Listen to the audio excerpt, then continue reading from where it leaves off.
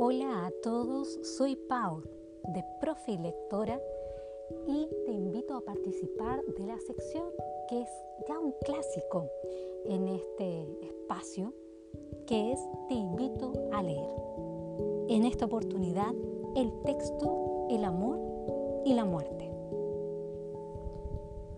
Por la mañana, el cartero me entregó un paquete. Lo abrí. Era el primer ejemplar de una novela que escribí pensando en mis 3 hijos pequeños, Sebastián, que tiene 11 años, y los gemelos Max y León, que tienen 8. Escribirla fue un acto de amor hacia ellos, hacia una ciudad en la que fuimos intensamente felices, Hamburgo, y hacia el personaje central, el gato Sorbas, un gato grande, negro y gordo, que ha sido nuestro compañero de sueños, cuentos y aventuras durante muchos años. Justamente cuando el cartero me entregaba ese primer ejemplar de la novela y yo sentía la dicha de ver mis palabras en el orden meticuloso de sus páginas, Sorbas estaba siendo examinado por un veterinario. Aquejado de una enfermedad que primero lo tornó inapetente, triste, mustio y que finalmente le dificultó dramáticamente la respiración. Por la tarde fui a buscarlo y escuché el terrible dictamen. Lo siento, pero el gato tiene un cáncer pulmonar muy avanzado. Los párrafos finales de la novela hablan de los ojos de un gato noble, de un gato bueno, de un gato de puerto, porque Sorbas es todo eso y mucho más. Llegó a nuestras vidas justo cuando Sebastián nacía y, con el tiempo, de nuestro gato pasó a ser un compañero más, un querido compañero de 4 patas y melódico ronronear. Amamos ese gato y en nombre de ese amor tuve que reunir a mis hijos para hablarles de la muerte. Hablarles de la muerte a ellos que son mi razón de vivir, a ellos tan pequeños, tan puros, tan ingenuos, tan confiados, tan nobles, tan generosos. Luché con las palabras buscando las más adecuadas para explicarles 2 terribles verdades. La primera, que Sorbas, por una ley que no inventamos y a la que sin embargo debemos someternos a una costa de nuestro orgullo, moriría, como todo y como todos. La segunda, que de nosotros dependía evitarle una muerte atroz y dolorosa, porque el amor no solo consiste en lograr la felicidad del ser que amamos, sino también en evitarle sufrimientos y preservar su dignidad. Sé que las lágrimas de mis hijos me acompañarán toda la vida. Qué pobre y miserable me sentí ante su indefensión. Qué débil me vi ante la imposibilidad de compartir su justa ira, sus rechazos, sus cantos a la vida, sus imprecaciones a un Dios que, por ellos y solo por ellos, tendría en mí a un creyente, sus esperanzas invocadas con toda la pureza de los hombres en su mejor estado. ¿Es la moral un atributo o una invención de los hombres? ¿Cómo explicarles que teníamos el deber de preservar la dignidad y entereza de ese explorador de los techos, aventurero de jardines, terror de las ratas, trepador de castaños, pendenciero de patios a la luz de la luna, habitante definitivo de nuestras conversaciones y de nuestros sueños? ¿Cómo explicarles que hay enfermedades que precisan del calor y la compañía de los sanos, pero que hay otras que son pura agonía, pura indigna y terrible agonía, cuyo único signo de vida es el deseo vehemente de morir? ¿Y cómo responder al drástico ¿por qué él? Sí, ¿por qué él? Nuestro compañero de paseos en la selva negra.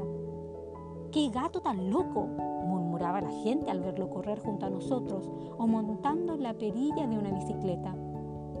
¿Por qué él? Nuestro gato de mar que navegó con nosotros en un velero por las aguas del Quetag. Nuestro gato que, apenas abría la puerta del auto, era el primero en subir, feliz ante la idea de viajar. ¿Por qué él? ¿De qué me vale todo lo vivido si no tuve una respuesta para esa pregunta? Hablamos rodeando a Sorbas, que nos escuchaba con ojos cerrados, confiando en nosotros, como siempre. Cada palabra entrecortada por el llanto cayó sobre su piel negra, acariciándolo, reafirmándole que estábamos con él, diciéndole que ese amor que nos unía nos conducía a la más dolorosa de las determinaciones. Mis hijos, mis pequeños compañeros, mis pequeños hombres, mis pequeños tiernos y duros hombres murmuraron el sí. Que Sorbas reciba esa inyección que lo hará dormir, soñar con un mundo sin nieve y con perros amables, con techos amplios y asoleados, con árboles infinitos. Desde la copa de alguno nos mirará para recordarnos que Él nunca nos olvida. Es de noche cuando escribo. Sorbas, que apenas respira, descansa a mis pies. Su piel brilla bajo la luz de la lámpara. Lo acaricio con tristeza e impotencia. Él es testigo de tantas noches de escritura, de tantas páginas. Ha compartido conmigo la soledad y el vacío que llegan tras poner el punto final a una novela. Le he recitado mis dudas y los poemas que pienso escribir algún día. Sorbas, mañana, por amor, habremos perdido a un gran compañero. Postdata. Sorbas reposa al pie de un castaño en Baviera. Mis hijos hicieron una lápida de madera y en ella se lee: Sorbas, Hamburgo, 1984. Bilsheim, 1996. Peregrino, aquí yace el más noble de los gatos. Escúchale ronronear. Y culmina este maravilloso texto que es parte del libro Historias Marginales de Luis Sepúlveda. Así completo una travesía que inicié el día de ayer leyendo por primera vez una de las más conocidas obras de este escritor, Historia de una gaviota y del gato que le enseñó a volar. Ayer me enamoré de la valentía, del honor de un gato grande, gordo y negro, de Sorbas, que vive y vivirá eternamente gracias a las palabras, gracias a la literatura. Y no solamente por la literatura.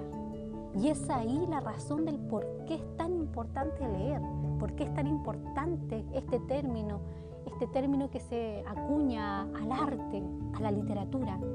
¿Por qué debemos leer? ¿Por qué es importante leer? Porque en momentos así nos hacemos compañía, porque explican el mundo, porque dan sentido al mundo interior. Porque Sorbas no solo pertenece a Luis Sepúlveda, Sorbas pertenece a cada uno de los chilenos, a cada habitante del mundo, porque todos de alguna u otra manera hemos vivido lo mismo que esta familia. Damos sentido a la vida gracias a los textos, gracias a la literatura. Y también gracias a ella podemos abordar temas tan complejos como es la muerte, como es la pérdida de algún ser querido, lo que significa la enfermedad, cómo se afronta, cómo se vive. La soledad no existe gracias a la literatura.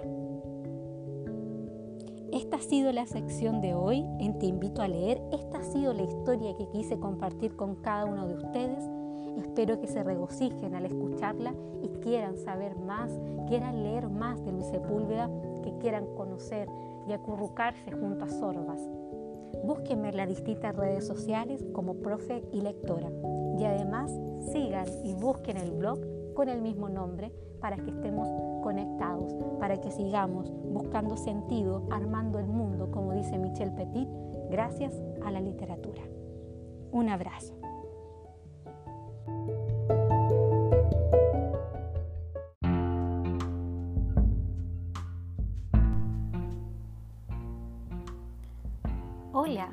Hola a todos. Bienvenidos al tercer episodio de la sección Te Invito a Leer. En esta oportunidad compartiré un fragmento de la novela de George Orwell, Rebelión en la Granja. Este escritor escribió Rebelión en la Granja entre noviembre de 1943 y febrero de 1944. En junio, una bomba alemana destruyó parcialmente su vivienda del norte de Londres y el manuscrito, muy deteriorado, fue rescatado de los escombros. Se publicó en Inglaterra en agosto de 1945, pocos meses después de finalizar la Segunda Guerra Mundial.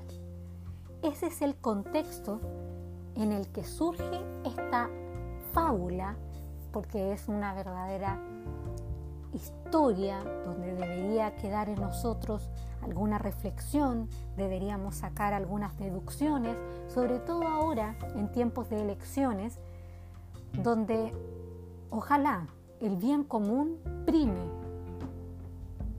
y no la avaricia, no el egoísmo, no la codicia, no solo el poder y el poder económico.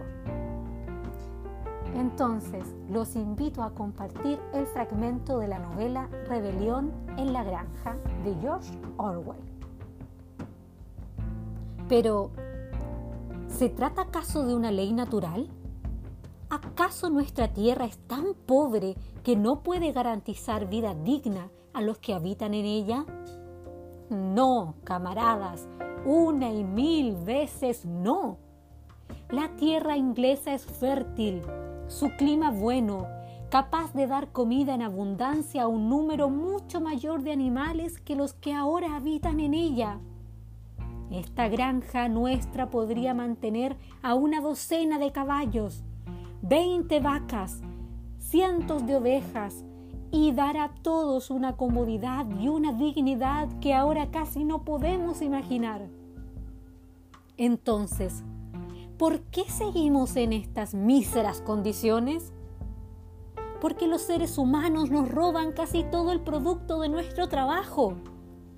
Ahí está, camaradas, la respuesta a todos nuestros problemas.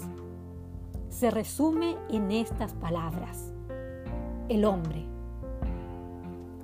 El hombre es el único enemigo real que tenemos. Quitemos al hombre de la escena y la causa fundamental del hambre y del exceso de trabajo desaparecerá para siempre. El hombre es la única criatura que consume sin producir, no da leche, no pone huevos, es demasiado débil para tirar del arado, no corre con rapidez suficiente para atrapar conejos.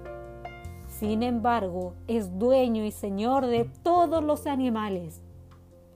Los hace trabajar, les devuelve lo justo para que no se mueran de hambre y el resto se lo guarda para sí. Nuestro trabajo labra la tierra, nuestro estiércol la fertiliza, pero ninguno de nosotros posee más que la piel que lleva encima. Vosotras, las vacas que veo ahí delante, ¿cuántos miles de litros de leche habéis dado durante este último año? ¿Y qué ha pasado con la leche que debería haber estado criando a robustos terneros? Se ha ido hasta la última gota por la garganta de nuestros enemigos. Y vosotras, las gallinas, ¿cuántos huevos habéis puesto este último año y de cuántos han salido polluelos? El resto ha ido al mercado a producir dinero para Jones y sus hombres. ¿Y tú, Clover? ¿Dónde están los 4 potros que pariste y que deberían darte apoyo y placer en la vejez? Todos fueron vendidos al cumplir un año y no volverás a verlos nunca más. A cambio de tus 4 partos y todo tu trabajo en los campos, ¿qué has recibido fuera de unas escuetas raciones de un establo? Y ni siquiera se permite que la vida miserable que llevamos cumpla su ciclo natural. Yo no me quejo, porque soy uno de los afortunados. Tengo 12 años y he sido padre de más de 400 crías. Tal es la vida natural de un cerdo. Pero al final ningún animal se libra del cuchillo cruel. Todos vosotros, los puercos jóvenes ahí sentados, estaréis chillando dentro de un año mientras os sacrifican. A ese horror llegaremos todos, vacas, cerdos, gallinas, ovejas y demás. Ni siquiera los caballos y los perros tienen mejor suerte. A ti, boxer, el mismo día en que tus músculos pierdan su fuerza, Jones te venderá al desollador, que te degollará y te hervirá para los perros de caza. En cuanto a los perros, cuando envejecen y pierden los dientes, Jones les ata un ladrillo al cuello y los ahoga en la laguna más cercana. ¿No queda claro entonces, camaradas, que todos los males de esta vida nacen de la tiranía de los seres humanos? Con solo deshacernos del hombre, el fruto de nuestro trabajo sería nuestro. Casi de la noche a la mañana podríamos ser ricos y libres. ¿Qué debemos hacer entonces? Trabajar día y noche en cuerpo y alma por el derrocamiento de la raza humana. Ese es mi mensaje, camaradas. La rebelión. No sé cuándo se producirá esa rebelión, ni dentro de una semana o de 100 años, pero sé, con la misma certeza con que veo la paja que piso, que tarde o temprano llegará la justicia.